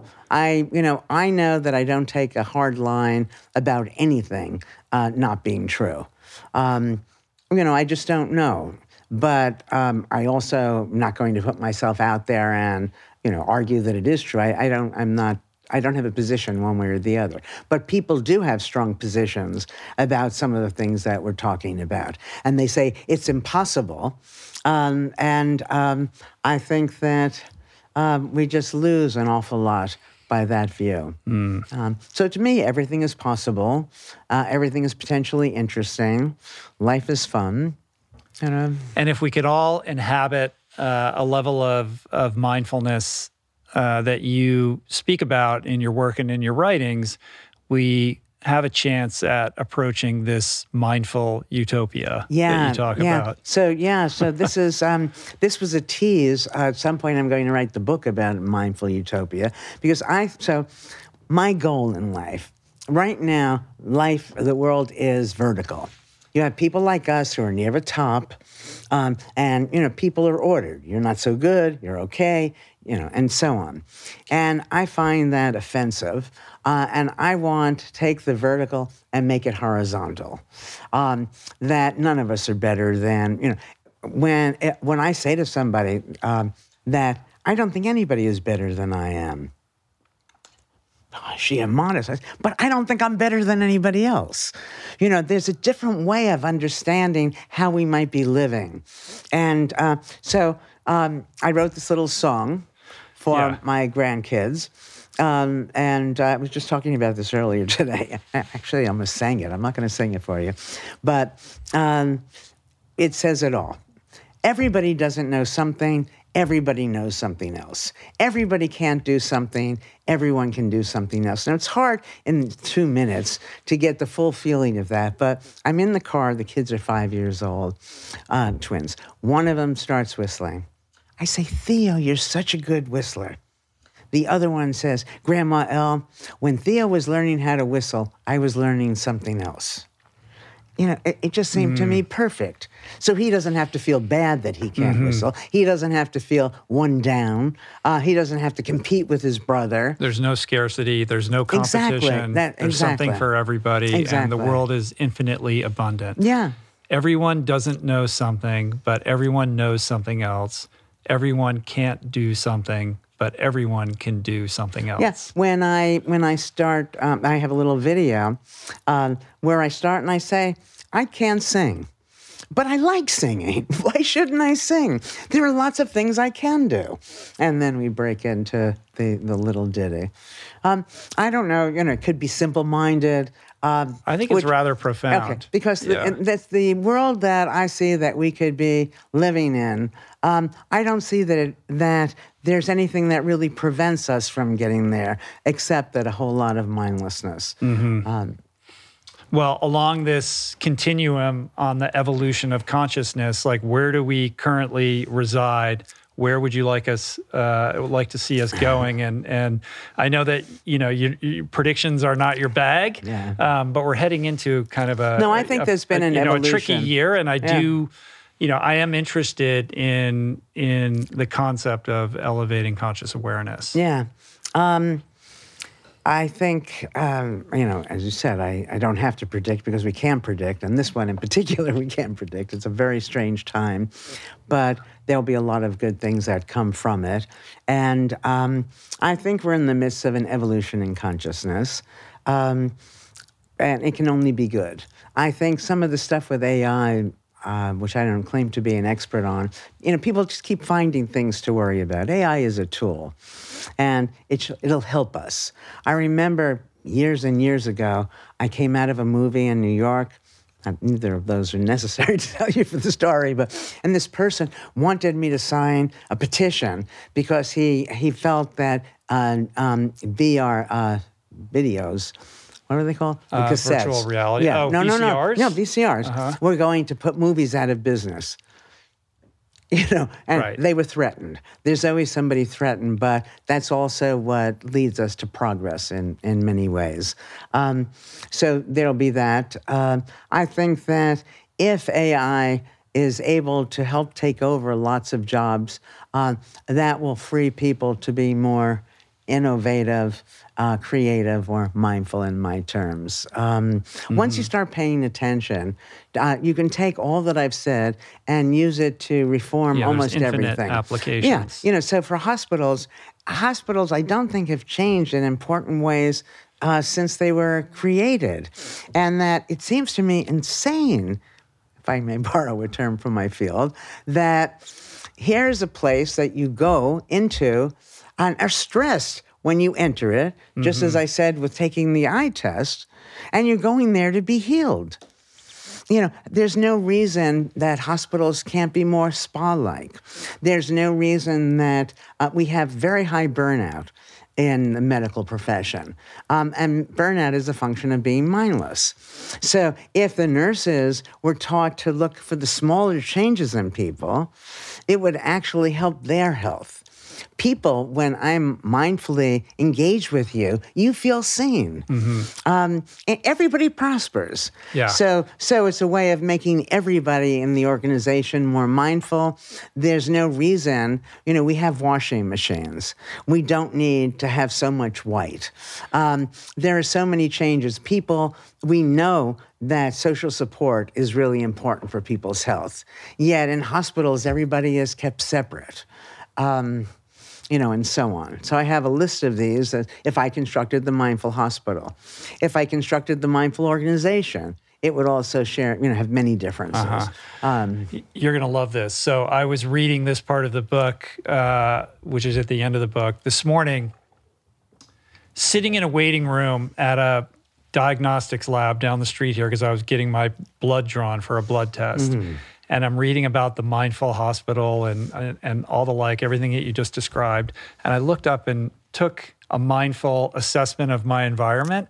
And I was in this waiting room, and there were some people who were staring at their feet. The walls were peeling, the wallpaper was peeling off the walls. There was a bulletproof glass window that was sort of opaque, and there was no human being behind it, except there was a little sign on it that said, "Please don't bring firearms in here."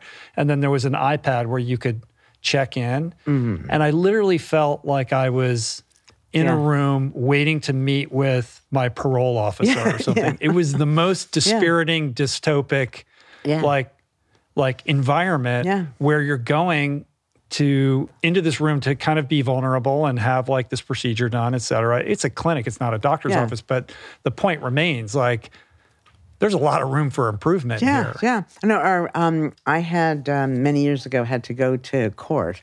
I think I was taking out a restraining order. I don't remember what it was. It was a restraining order. There's probably a good story behind that. No, it's a boring story. But the point is, it was all fixed in some sense. The person who took me there had already, everything was wired in some sense. I hadn't done anything. It was, I was on the accusing end. And, being a public speaker for so long, all of this, right? At Harvard, Lofty University, I go into this courthouse to make this request and I felt scared. I already had the answer.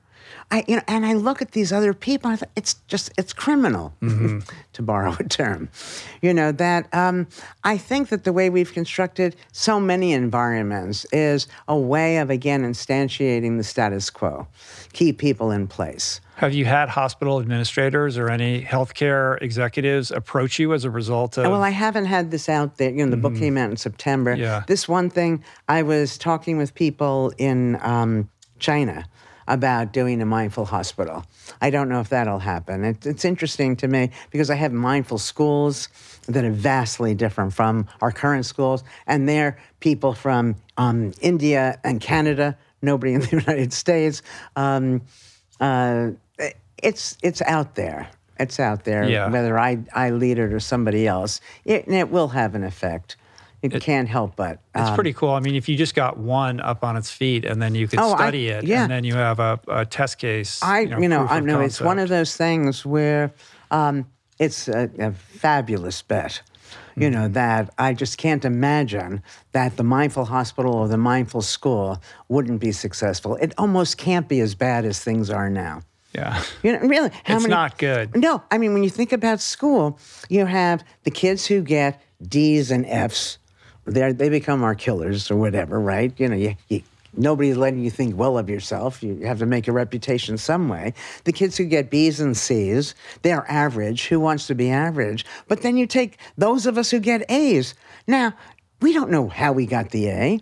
Everybody expects us to get A's. We don't know if we're going to continue. It's stressful. Nobody wins.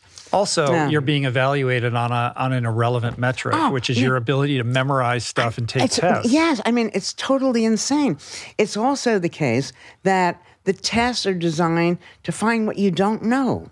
Everybody knows something. You know, when I give a test, tell me what you do know.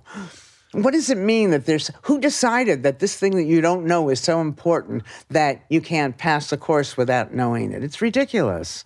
So if you found yourself... as a teacher, yes. If I found myself teaching, my exams would be different. Right. Well, I was gonna broaden that. If you woke up and you were the Secretary of Education, or maybe you were the new Surgeon General, and you have this agenda to roll out the mindful hospitals and a reimagination of education, like you could wave your wand. Mm-hmm. What does it look like? Oh, I mean, I've written about such. The hospital, you get an inclination from here. The mindful school, everything about school now is mindless. You know, the looking for single right answers to things, teaching information in an absolute way. Horses don't eat meat. 1 and 1 is 2. You know, you can change the content to make it more sophisticated, but it's the same idea that doesn't lead you to look more broadly at things, but rather, helps you close your mind. So in the mindful school, one of the things that we were going to do, and I can't do all of these things at once, and I say yes to everything because everything is exciting, so that's why none of this gets done.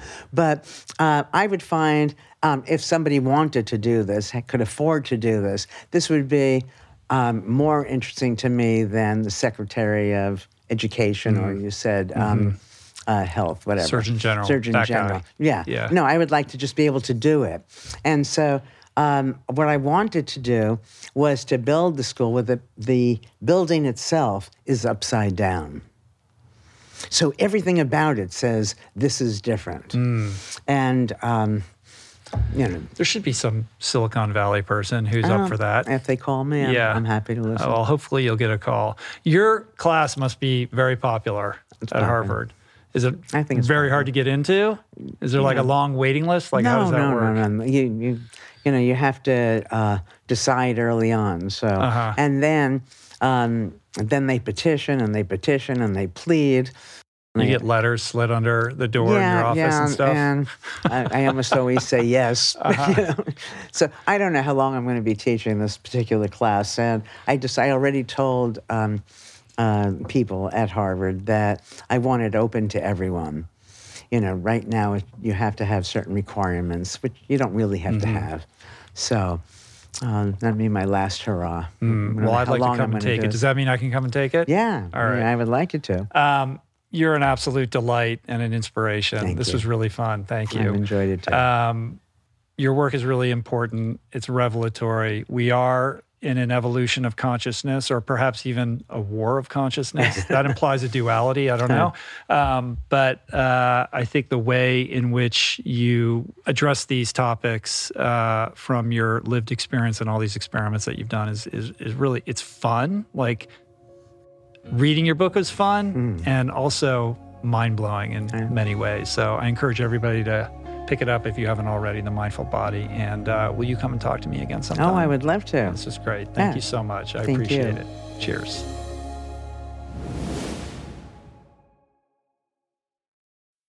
This episode was brought to you by Seed. Visit seed.com/richroll and use the code richroll25 to redeem 25% off your first month of Seed's DSO1 Daily Symbiotic. That's it for today. Thank you for listening. I truly hope you enjoyed the conversation. To learn more about today's guest, including links and resources related to everything discussed today, visit the episode page at richroll.com, where you can find the entire podcast archive, as well as podcast merch, my books, Finding Ultra, Voicing Change in the Plant Power Way, as well as the Plant Power Meal Planner at meals.richroll.com. If you'd like to support the podcast, the easiest and most impactful thing you can do is to subscribe to the show on Apple Podcasts, on Spotify, and on YouTube, and leave a review and or comment. Supporting the sponsors who support the show is also important and appreciated. And sharing the show or your favorite episode with friends or on social media is, of course, awesome and very helpful. And finally, for podcast updates, special offers on books, the meal planner, and other subjects, please subscribe to our newsletter, which you can find on the footer of any page at richroll.com. Today's show was produced and engineered by Jason Camiolo, with additional audio engineering by Cale Curtis. The video edition of the podcast was created by Blake Curtis, with assistance by our creative director, Dan Drake. Portraits by Davey Greenberg. Graphic and social media assets courtesy of Daniel Solis. Thank you, Georgia Whaley, for copywriting and website management. And of course, our theme music was created by Tyler Pyatt, Trapper Pyatt, and Harry Mathis. Appreciate the love the support. See you back here soon. Peace. Plants. Namaste.